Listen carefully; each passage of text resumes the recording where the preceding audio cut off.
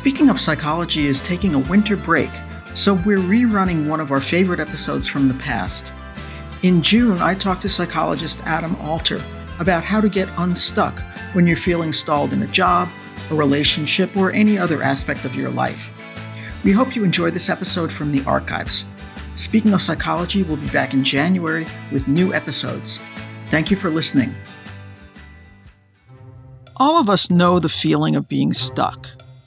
Maybe you're stuck in a job that feels unfulfilling or in a relationship that's making you unhappy. Maybe you're stuck because you want to finish the novel you're working on or learn to speak another language or turn your hobby into a business, but you just can't seem to make it happen no matter how many attempts you try. So is getting stuck just an inevitable part of life? Are there things you can do to set yourself up for getting stuck less often? How do you know when it's time to quit versus push ahead? And when you do feel stuck, what practical tips can you take to get past the mental, emotional, and other hurdles standing in your way? Welcome to Speaking of Psychology, the flagship podcast of the American Psychological Association that examines the links between psychological science and everyday life. I'm Kim Mills. My guest today is Dr. Adam Alter, a professor of marketing at New York University's Stern School of Business and an affiliate faculty member in the NYU Psychology Department. He is a social psychologist with a particular interest in how subtle cues in the environment can affect human cognition and behavior. He's the author of 3 books, including the New York Times bestseller Irresistible: The Rise of Addictive Technology and the Business of Keeping Us Hooked, which is about the perils of technology addiction. More recently, he has been studying how people and organizations get stuck and how they can get unstuck. His newest book, published in May, is called Anatomy of a Breakthrough: How to Get Unstuck When It Matters Most. Dr. Alter has also written for the New York Times, the New Yorker, and the Washington Post, among other publications, and has consulted with dozens of companies and organizations around the world. Dr. Alter, thank you for joining me today. Thank you so much for having me, Kim. I gave a few examples of different kinds of stuck just a moment ago, being stuck in work, in a relationship, or in some kind of a creative endeavor. Now, when you think about being stuck, what's the common thread that ties all of these experiences together? I'm interested in particular kinds of stuckness. I'm especially interested in protracted or chronic stuckness. So these are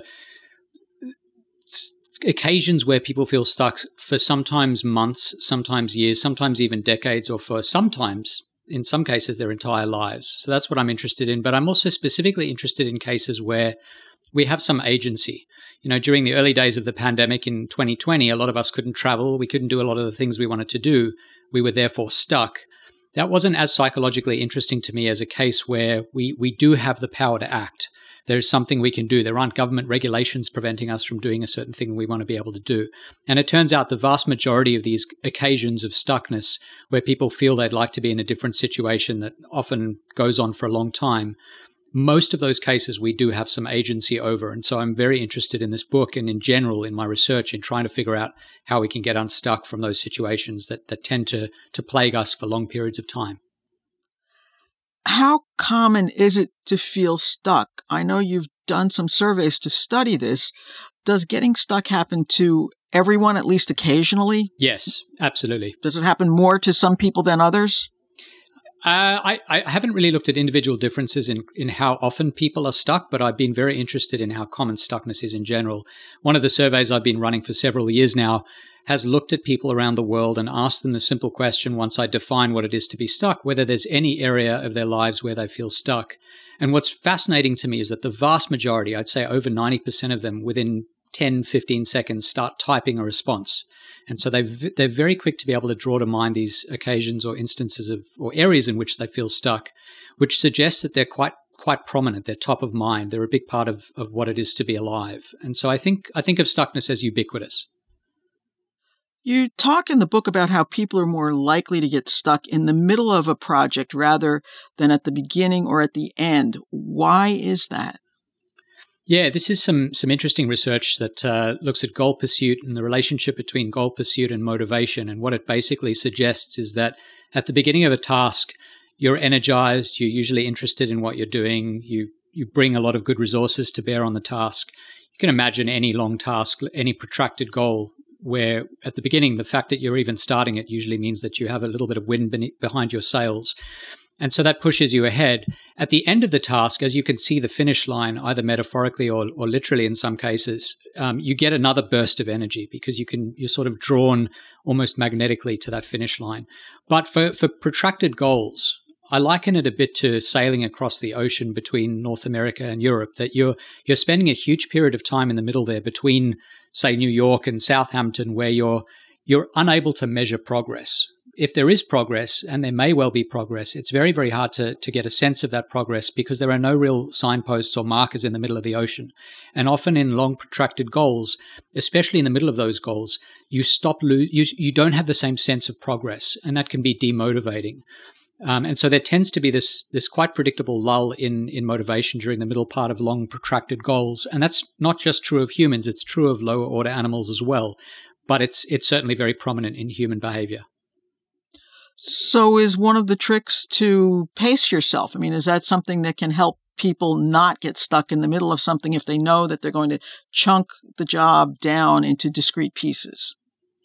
Yeah, so part of it is pacing yourself. There's a really interesting phenomenon known as teleoanticipation, which is literally the anticipation of the end. And so what we're supposed to do with protracted goals is to sort of work out either explicitly or implicitly at the beginning of that process, how much energy will I need in total, and how should I best apportion that energy across the course of the goal? But that's a really difficult problem, and there's often a lot of uncertainty. So what you've described briefly there is another alternative, which is instead of just thinking of the goal as one big goal, you break it down or bracket it more narrowly into sub-goals. And the beauty of that is that instead of thinking of it as one long goal with a very big middle, if you make those chunks small enough, you sort of lose the middle, you eradicate the middle. And so then you have a start, you have a finish, you have a start, you have a finish, and you repeat that process. If you think about writing a book, for example, it's maybe 100,000 words, which is overwhelming. There's a big middle there. But if you think of it instead as say, 100 periods of writing 1,000 words each, the middle in each of those 1,000-word chunks is much smaller. And so you tend not to have such a pronounced lull. You also talk in the book about what you call the creative cliff. What do you mean by that term? Yeah, so it's not the creative cliff so much as the creative cliff illusion. And it's an illusion that people have that we believe that we become less creative over time when we're trying to think of creative solutions to a problem. So an example of this might be something like, there's a new soft drink company and you're working at a company and your job is to come up with good slogans for this new soft drink company.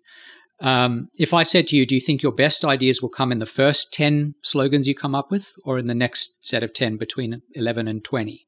And the vast majority of people say, well, the stuff that comes easily to me tends to come early. It's going to be harder as I go along. And I generally associate ease with skill, with fluency, with ability.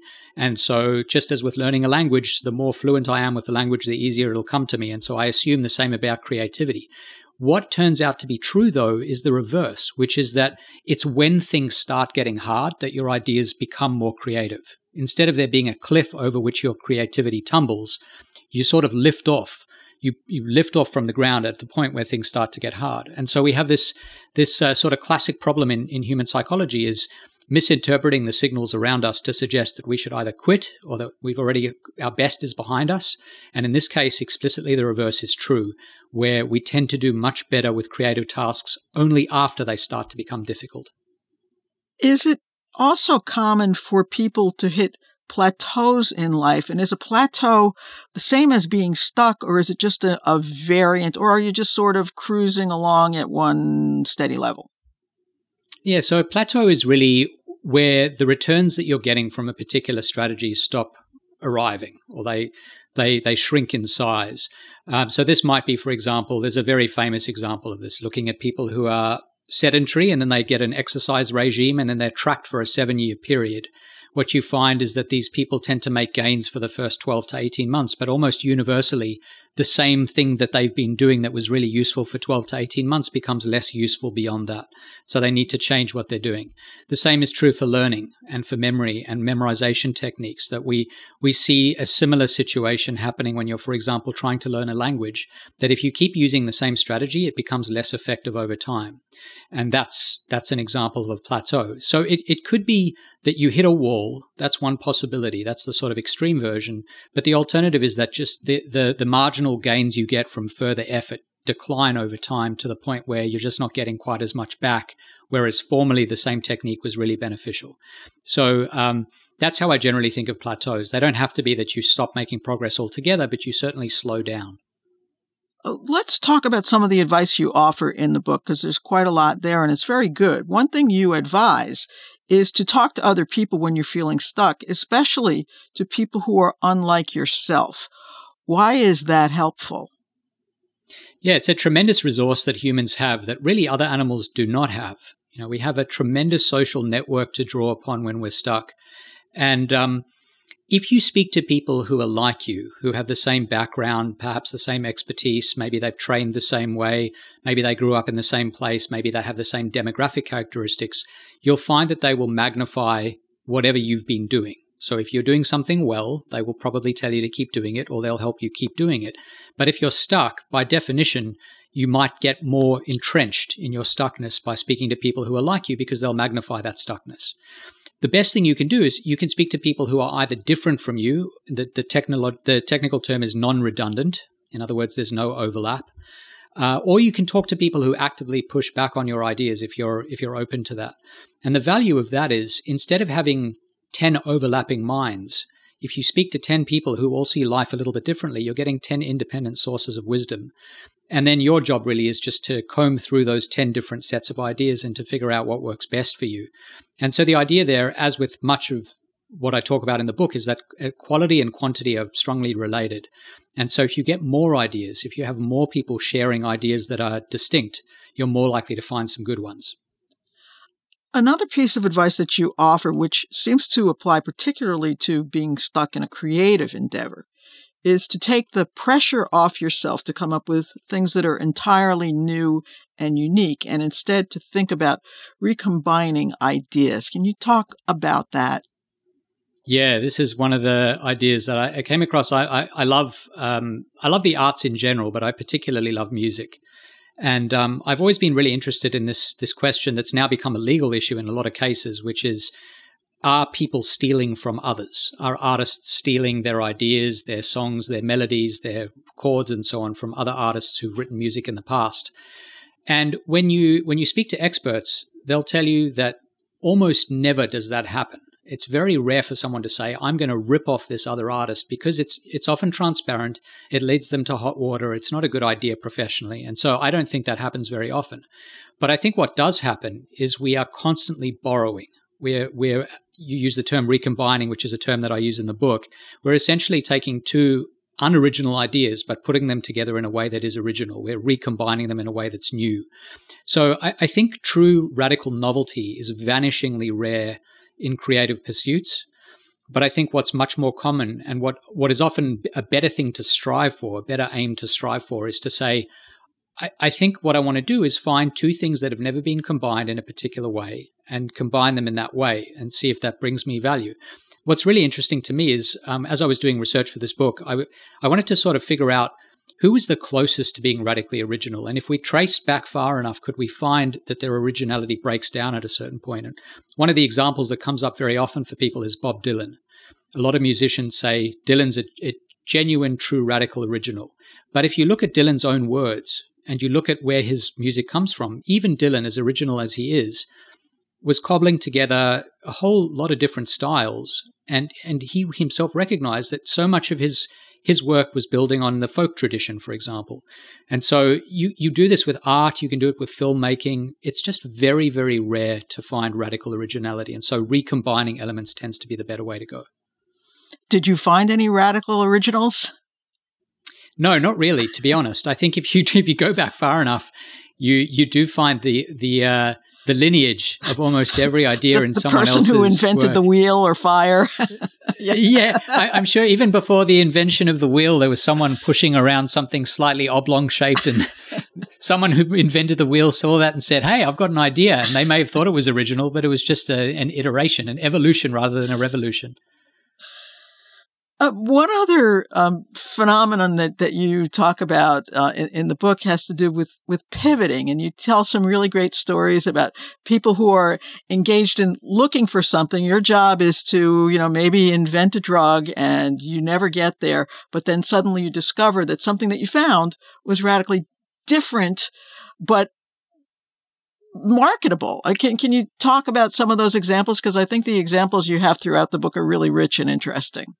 Thank you. Yeah, I think what happens a lot of the time, if you're looking for something, if you're trying to make, say, it's a clinical drug that you're making, or you're searching for some form of originality or success, whether you're an entrepreneur or an artist, it doesn't really matter what you're doing, is you become very heavily invested in the thing that you're working on.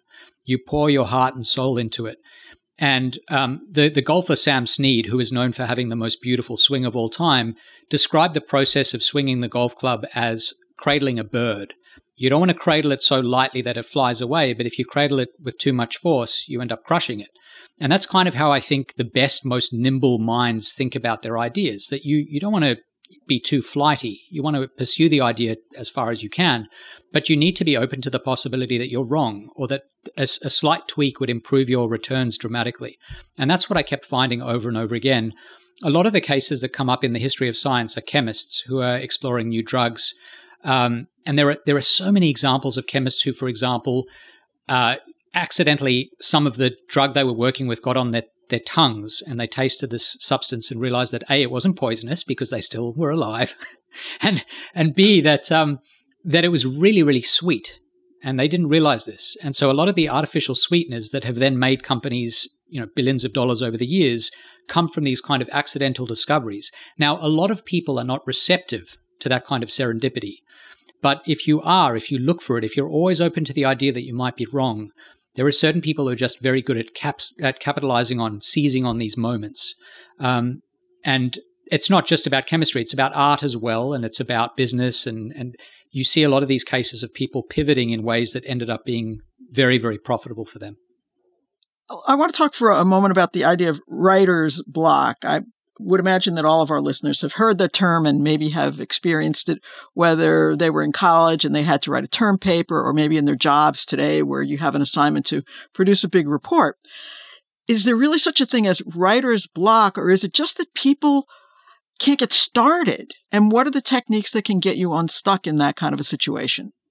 Yeah, it's so funny because this is a term that I always took for granted. I assumed that it was a concept that was well recognized, that everyone agreed, yes, there was something called writer's block, or at least some version of it. But it's such a polarizing term, because you speak to some writers and they say, oh, I have no idea what you're talking about. That's a ridiculous concept, and I just sit down and I write.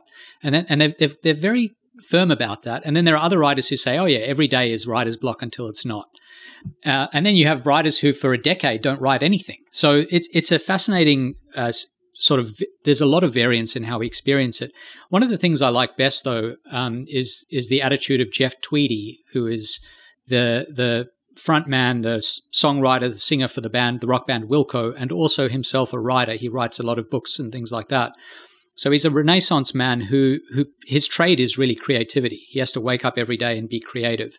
And like any human being who's open and honest, he says, I don't wake up every day wanting to be creative. My best creative force is not brought to the work that I'm doing every day. But he doesn't have the luxury, like a newspaper writer who needs to write a column, you don't always have the luxury of having writer's block. So what he has done that I think is really interesting is he thinks of his creative ideas as though what he has is essentially a body of water. And the clean, crystal clear water is at the bottom of this body, but on top of it sits a layer of muck. And the good ideas are covered by this muck. And the muck is, I'm tired, I can't get motivated. And it's the sort of sense of writer's block. And he talks about pouring out the bad ideas metaphorically. And the way he does that is he'll sit at his computer, or he'll sit with a pad and paper, or he might sit at his keyboard or his guitar, thinking about how he's going to write a song. And he'll say to himself, the best thing I can do right now, if I don't want to be stuck, is to act. It doesn't really matter what the action looks like, but I need to act, because then by definition, I'm not stuck.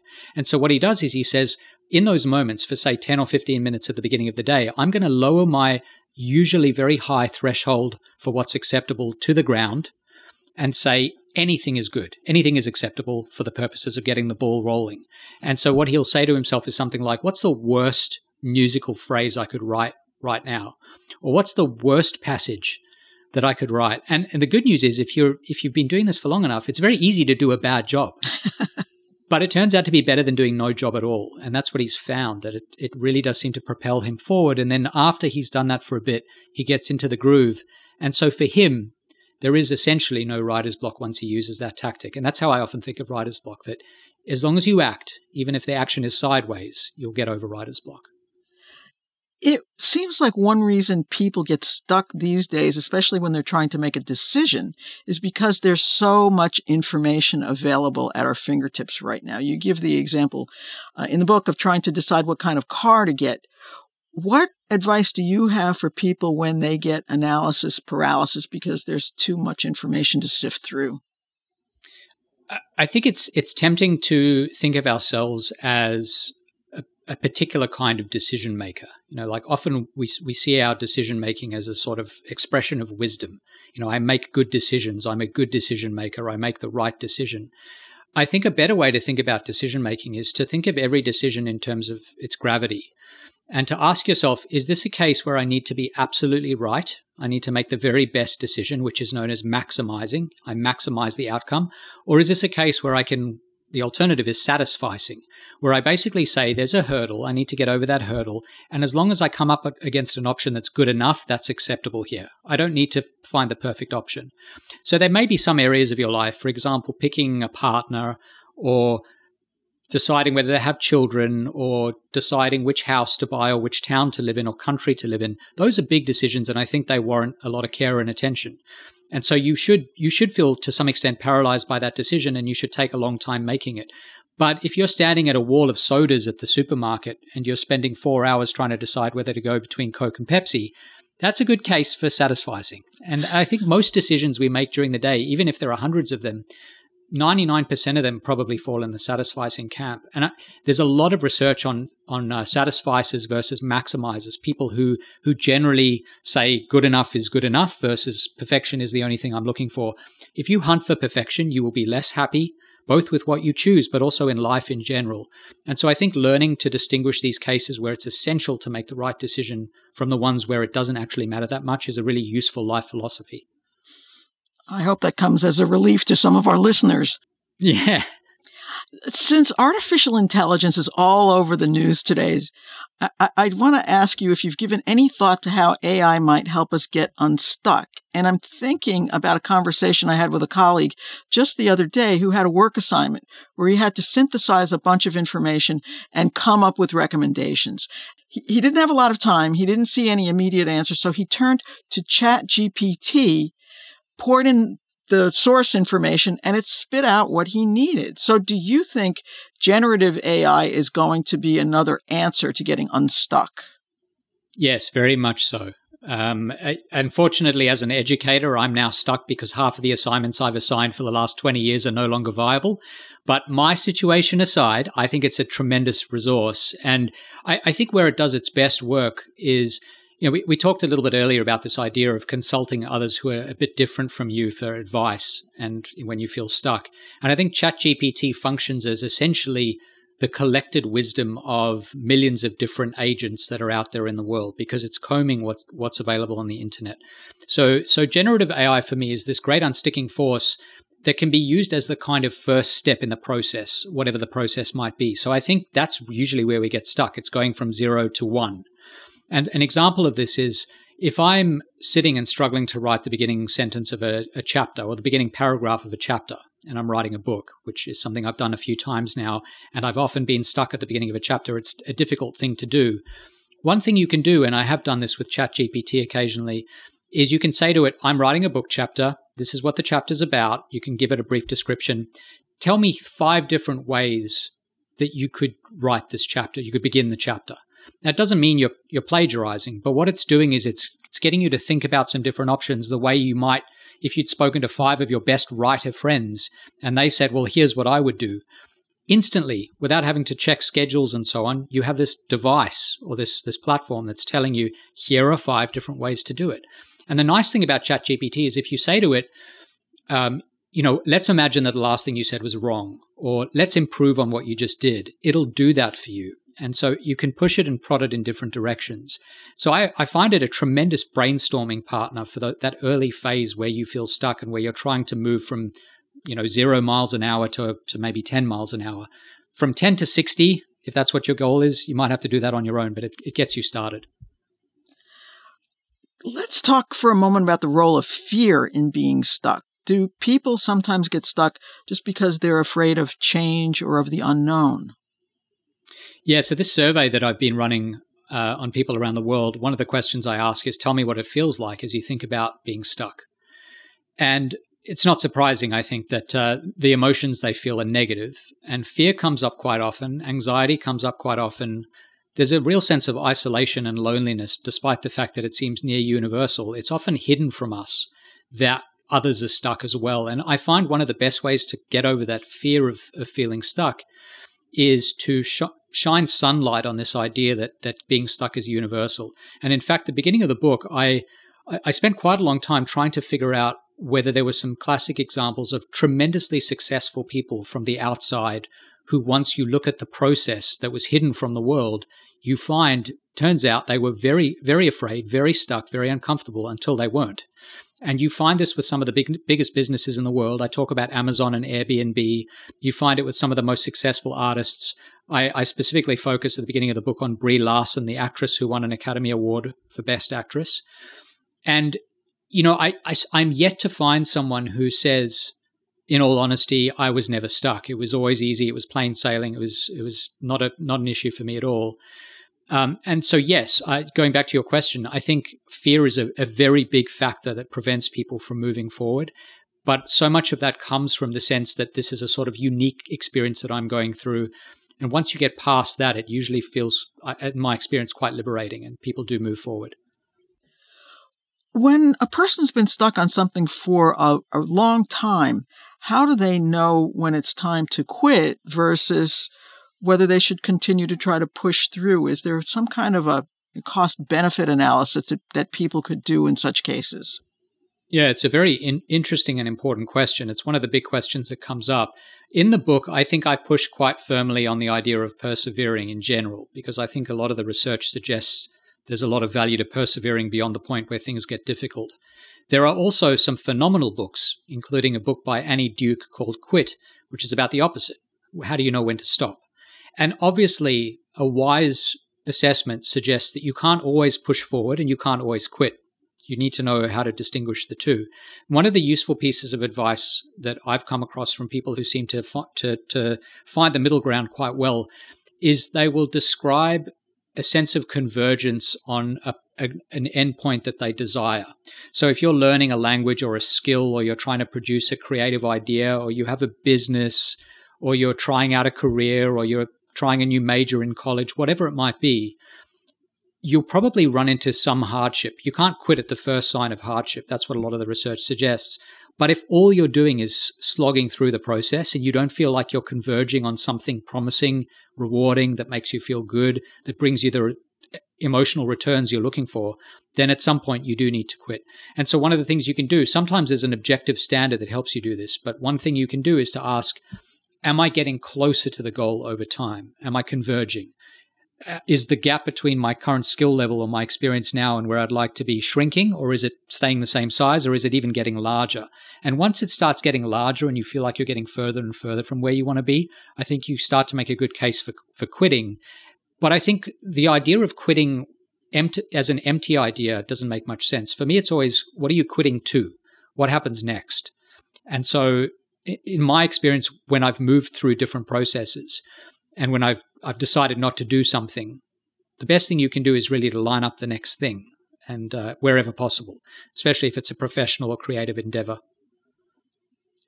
Now, in addition to your academic work, you do a lot of consulting with companies and organizations. And I'm wondering if the advice you give them is similar to the advice that you give to individuals in terms of how to get unstuck. It's broadly similar. In the book, I focus on individuals to a large extent, but I also talk about organizations and management and marketing problems specifically. A lot of the ideas, I think, are leadership oriented. How do you put together a team? How do you put together a brain trust so that you maximize the chance of an organization unsticking? So there are some ideas that I think are germane to business decision making, maybe more than everyday life. But I always find, I think one of the big skills that we psychologists learn over time is that useful ideas have a lot of applications. And the best thing you can do is try to figure out where they apply. And often they apply more broadly than your instincts might suggest. And so I think a lot of the ideas, so here's an example. If I'm putting together a team and I'm trying to work out what sort of employees to put on that team, another question that you might ask, the individual version of that might be, I'm trying to put together a group of trusted people that I can turn to when I feel like I don't know how to move forward. And it turns out the same rules about composing that team at the workplace and in life in general hold. And so I think you can learn a tremendous amount from the business ideas, and also the business ideas, I think, gain a lot from just what it is to be an individual human being navigating the world. Is there any other advice that we haven't discussed that you'd want to leave with our listeners today? I think one thing I'll say is in childhood, I have a 5-year-old and a 7-year-old, and in childhood, there's a lot of curiosity. We find the world a curious place. We ask a huge number of questions. We're very rarely satisfied by the first, second, or third answers we get. And so we push forward constantly and kids are never satisfied with the answers they get. At some point between being a child and being an adult, that shifts. We start to assume that common wisdom is common wisdom for a reason. Adults don't question that much. You see other people doing something, you assume it's the right way, where a child might say, why is that? And it turns out there are some adults who are natural, I call them experimentalists. It's a sort of philosophy of questioning everything and wondering whether with the right experiment there might be a better way. Is there a better way for me to communicate with my loved ones? Is there a better way for me to work in the workplace? Is there a better way for me, even narrowly, to learn how to play a particular piano piece or paint a particular painting? It doesn't really matter the task. But one of the chapters I talk about these people who are chronic experimentalists and how for some of them it unlocks tremendous potential. I talk about an Olympic swimmer who learned to be an Olympic swimmer at that level of proficiency by essentially saying, hey, the way everyone else is swimming the backstroke is not the best way. He pioneered a completely new technique. And there are other people in other domains too. So I think that's a really valuable approach to the world that keeps us, A, young, and B, makes us open or keeps us open to the potential to do better in general.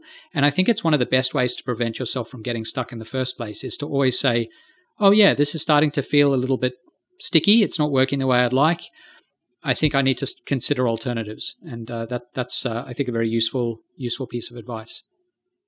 And what's next for you? What else are you working on besides stuckness?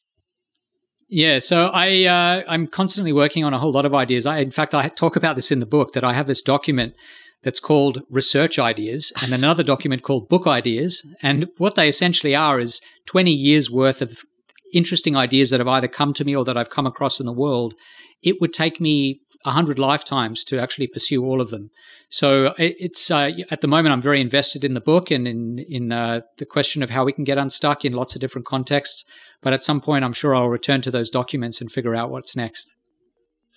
Well, I want to thank you for joining me today, Dr. Alter. This has been really interesting. Thanks so much for having me, Kim. I really enjoyed it. You can find previous episodes of Speaking of Psychology on our website at www.speakingofpsychology.org or on Apple, Spotify, Stitcher, YouTube, or wherever you get your favorite podcasts. And if you like what you've heard, please leave us a review. If you have comments or ideas for future podcasts, you can email us at speakingofpsychology@apa.org. Speaking of Psychology is produced by Lee Weinerman. Our sound editor is Chris Kondayan. Thank you for listening. For the American Psychological Association, I'm Kim Mills.